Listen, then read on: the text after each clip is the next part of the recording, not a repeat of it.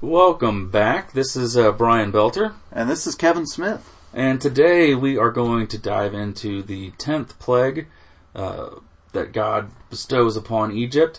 We're going to be reading from Exodus chapter 11, also chapter 12, verses 1 through 32. The Lord said to Moses, "Yet one more plague I will bring upon Pharaoh and upon Egypt. Afterward he will let you go from here. When he lets you go, he will drive you away completely.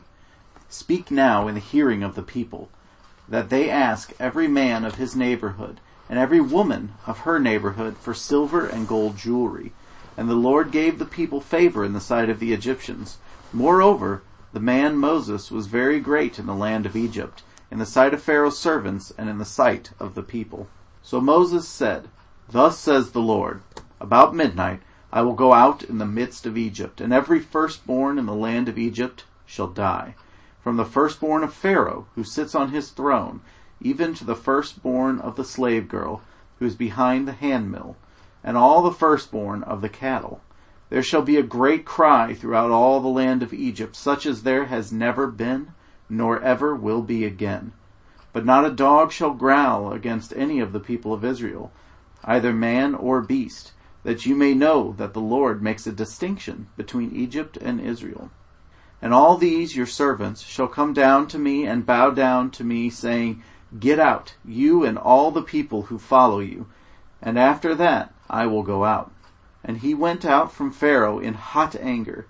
Then the Lord said to Moses, "Pharaoh will not listen to you, and my wonders may be multiplied in the land of Egypt." Moses and Aaron did these wonders before Pharaoh, and the Lord hardened Pharaoh's heart, and he did not let the people of Israel go out of his land. The Lord said to Moses and Aaron in the land of Egypt, "This month shall be for you the beginning of months. It shall be the first month of the year for you. Tell all the congregation of Israel that on the 10th day of this month every man shall take a lamb, according to their fathers' houses, a lamb for a household. And if the household is too small for a lamb, he and his nearest neighbor shall take according to the number of persons, according to what each can eat, shall make your count for the lamb. Your lamb shall be without blemish, a male, a year old. You may take it from the sheep or from the goats, and you shall keep it until the 14th day of this month, when the whole assembly of the congregation of Israel shall kill their lambs at twilight. Then they shall take some of the blood and put it on the 2 doorposts and the lintel of the houses in which they eat it. They shall eat the flesh that night, roasted on the fire with unleavened bread and bitter herbs they shall eat it. Do not eat any of it raw or boiled in water, but roasted, its head with its legs and its inner parts. And you shall let none of it remain until morning. Anything that remains until morning you shall burn. In this manner you shall eat it, with your belt fastened, your sandals on your feet, and your staff in your hand. And you shall eat it in haste. It is the Lord's Passover. For I will pass through the land of Egypt that night, and I will strike all the firstborn in the land of Egypt, both man and beast, and on all the gods of Egypt I will execute judgments. I am the Lord. The blood shall be a sign for you on the houses where you are.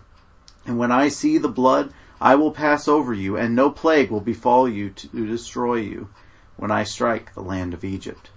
This day shall be for you a memorial day, and you shall keep it as a feast to the Lord. Throughout your generations, as a statute forever, you shall keep it as a feast. 7 days you shall eat unleavened bread. On the first day you shall remove leaven out of your houses. For if anyone eats what is leavened, from the first day until the 7th day, that person shall be cut off from Israel. On the first day you shall hold a holy assembly, and on the 7th day a holy assembly.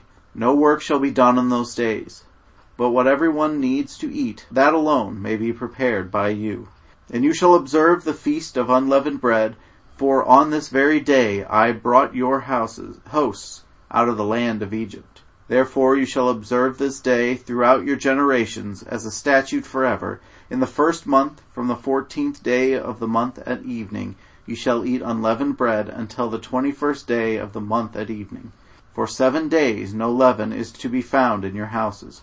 If anyone eats what is leavened, that person will be cut off from the congregation of Israel. Whether he is a sojourner or a native of the land, you shall eat nothing leavened. In all your dwelling places you shall eat unleavened bread. Then Moses called all the elders of Israel and said to them, Go and select lambs for yourselves, according to your clans, and kill the Passover lamb. Take a bunch of hyssop, and dip it in the blood that is in the basin, and touch the lintel and the 2 doorposts with the blood that is in the basin. None of you shall go out of the door of his house until the morning, for the Lord will pass through to strike the Egyptians. And when he sees the blood on the lintel and on the doorposts, the Lord will pass over the door and will not allow the destroyer to enter your houses to strike you. You shall observe this rite as a statute for you and your sons forever. And when you come to the land that the Lord will give you, as he has promised, you shall keep this service. And when your children say to you, What do you mean by this service? You shall say, It is the sacrifice of the Lord's Passover, for he passed over the houses of the people of Israel in Egypt, when he struck the Egyptians, but spared our houses. And the people bowed their heads, and they worshipped. Then the people of Israel went and did so, as the Lord had commanded Moses and Aaron, so they did. At midnight the Lord struck down all the firstborn in the land of Egypt, from the firstborn of Pharaoh, who sat on his throne, to the firstborn of the captive, who was in the dungeon, and all the firstborn of the livestock. And Pharaoh rose up in the night, he and all his servants, and all Egyptians, and there was a great cry in Egypt, for there was not a house where someone was not dead. Then he summoned Moses and Aaron by night, and said, Up, go out from among my people, both you and the people of Israel, and go, serve the Lord as you have said. Take your flocks and your herds, as you have said, and be gone, and bless me also. All right, well, thank you, Kevin, for that lengthy reading of this most important part of the whole plague series. We've had a good lead up, all these plagues bestowed upon Egypt, but now we get to something serious, dramatic. We're talking about death of human beings, of the firstborn children. I'm assuming older folks too.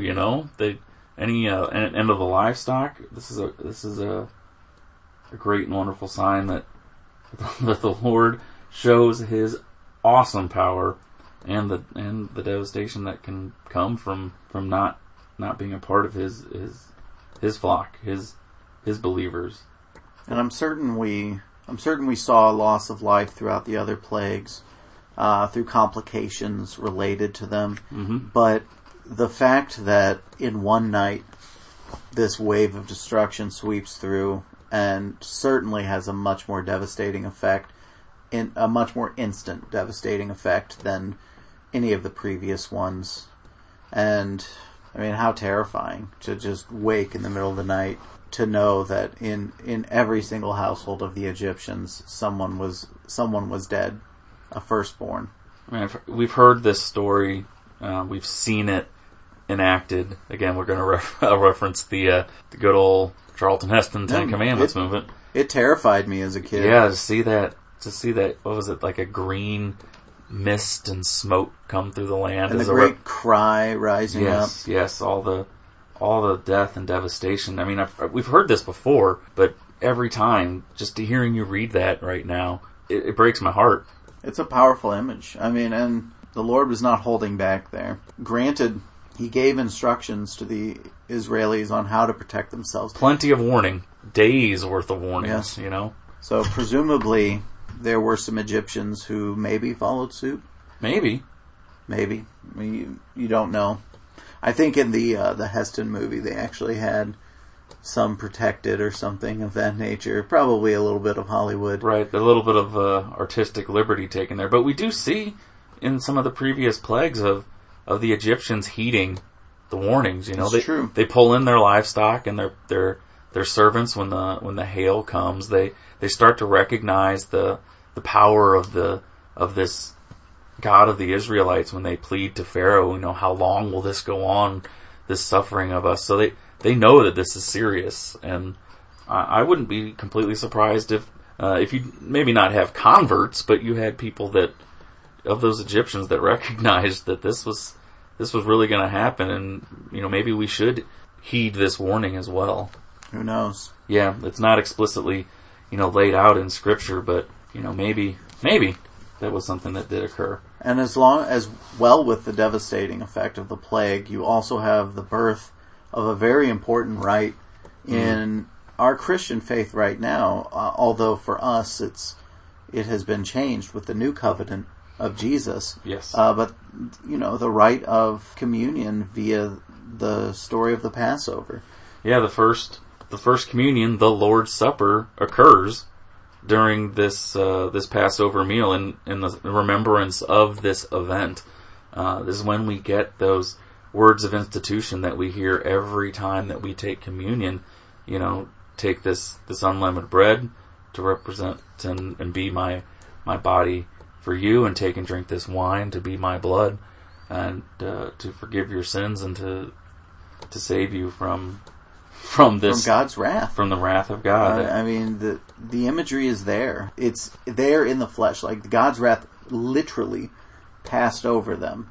Whereas in our new covenant with Jesus, we're spared God's wrath through his body and blood from his sacrifice, the Lamb of God's sacrifice, as opposed to the literal lambs that were used in this Passover feast. Yeah, in this story we see the blood of the lambs literally placed on the doorposts and the lintel, that beam that goes across the top of the doors. We see that blood placed there, and the Lord sees that blood, and that blood saves that household. Yes. That is a 100% direct parallel to Christ. Yeah. And the blood of Christ is what saves us from the devastating wrath and damnation of our sin. Born from the actual Passover feast that Jesus and his disciples were celebrating or recognizing on that night. Yep, and just a day later, our Lord was crucified.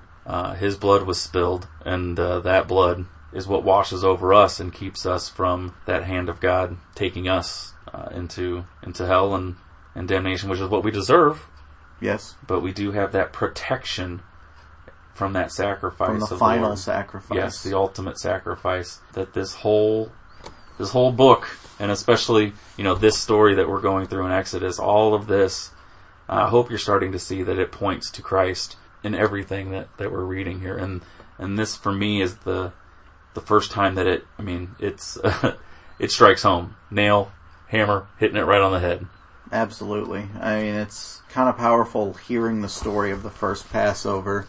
It's a powerful story in its own right, but just knowing what it ultimately leads to adds a bit more awe to the subject. Yes, it does. I'm sure that, the Jewish people today still celebrate the Passover feast, and it is an awesome and powerful thing in their life that they recognize that the Lord spared them in Egypt by giving them these commands of how to protect their families through a sacrifice. But I feel sorry for them that they don't have the same expectation and the same awe that we get when we read this story, because again, it has a bigger meaning for us. It's not just a remembrance of something that did happen. It's a remembrance of what is to come for us. It's not, for us, it's not just looking back into the past. It's looking to the future and to the wonderful salvation that we have through Christ and the daily grace and sacrifice, yes, and salvation that we have right now through our belief in Christ. And forever. On that powerful note, we'll bring our discussions to an end today, with a little reminder as usual of our weekly services during this Lenten season. On Wednesdays, there are Lenten services at 11 a.m. and 7 p.m. And I have to mention the dinner. The dinner. Every time we need to mention that dinner. 5:45, preceding the 7 o'clock service every Wednesday. And then on the weekends, we have our regular service times. Saturday night at 5 o'clock. And also our Sunday services at 8 a.m. and 10:30 a.m. with an hour-long Bible study and Sunday school from 9:15 to 10:15 each Sunday. As we come to a close today, we would ask that you join us in a prayer. Heavenly Father, once again we thank you for bringing us together to study your word and to be fulfilled with the promise that your word gives to us.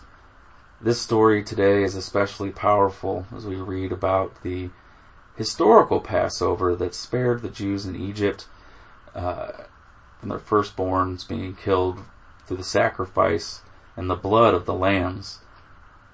But as Christians today, we do remember that it is the blood of the Lamb that we celebrate, the sacrifice of your Son, our Lord Jesus Christ, that washes our sins away through His blood. We hope that we can remember this powerful story and have it as a reminder to us on a daily basis of that redeeming salvation that we find through your Son. We ask that you keep this on our hearts and on our minds as we go through our lives. All this we pray in your name. Amen. Amen. And just a reminder, all scripture readings and references do come from the English Standard Version of the Bible. Thank you. God bless.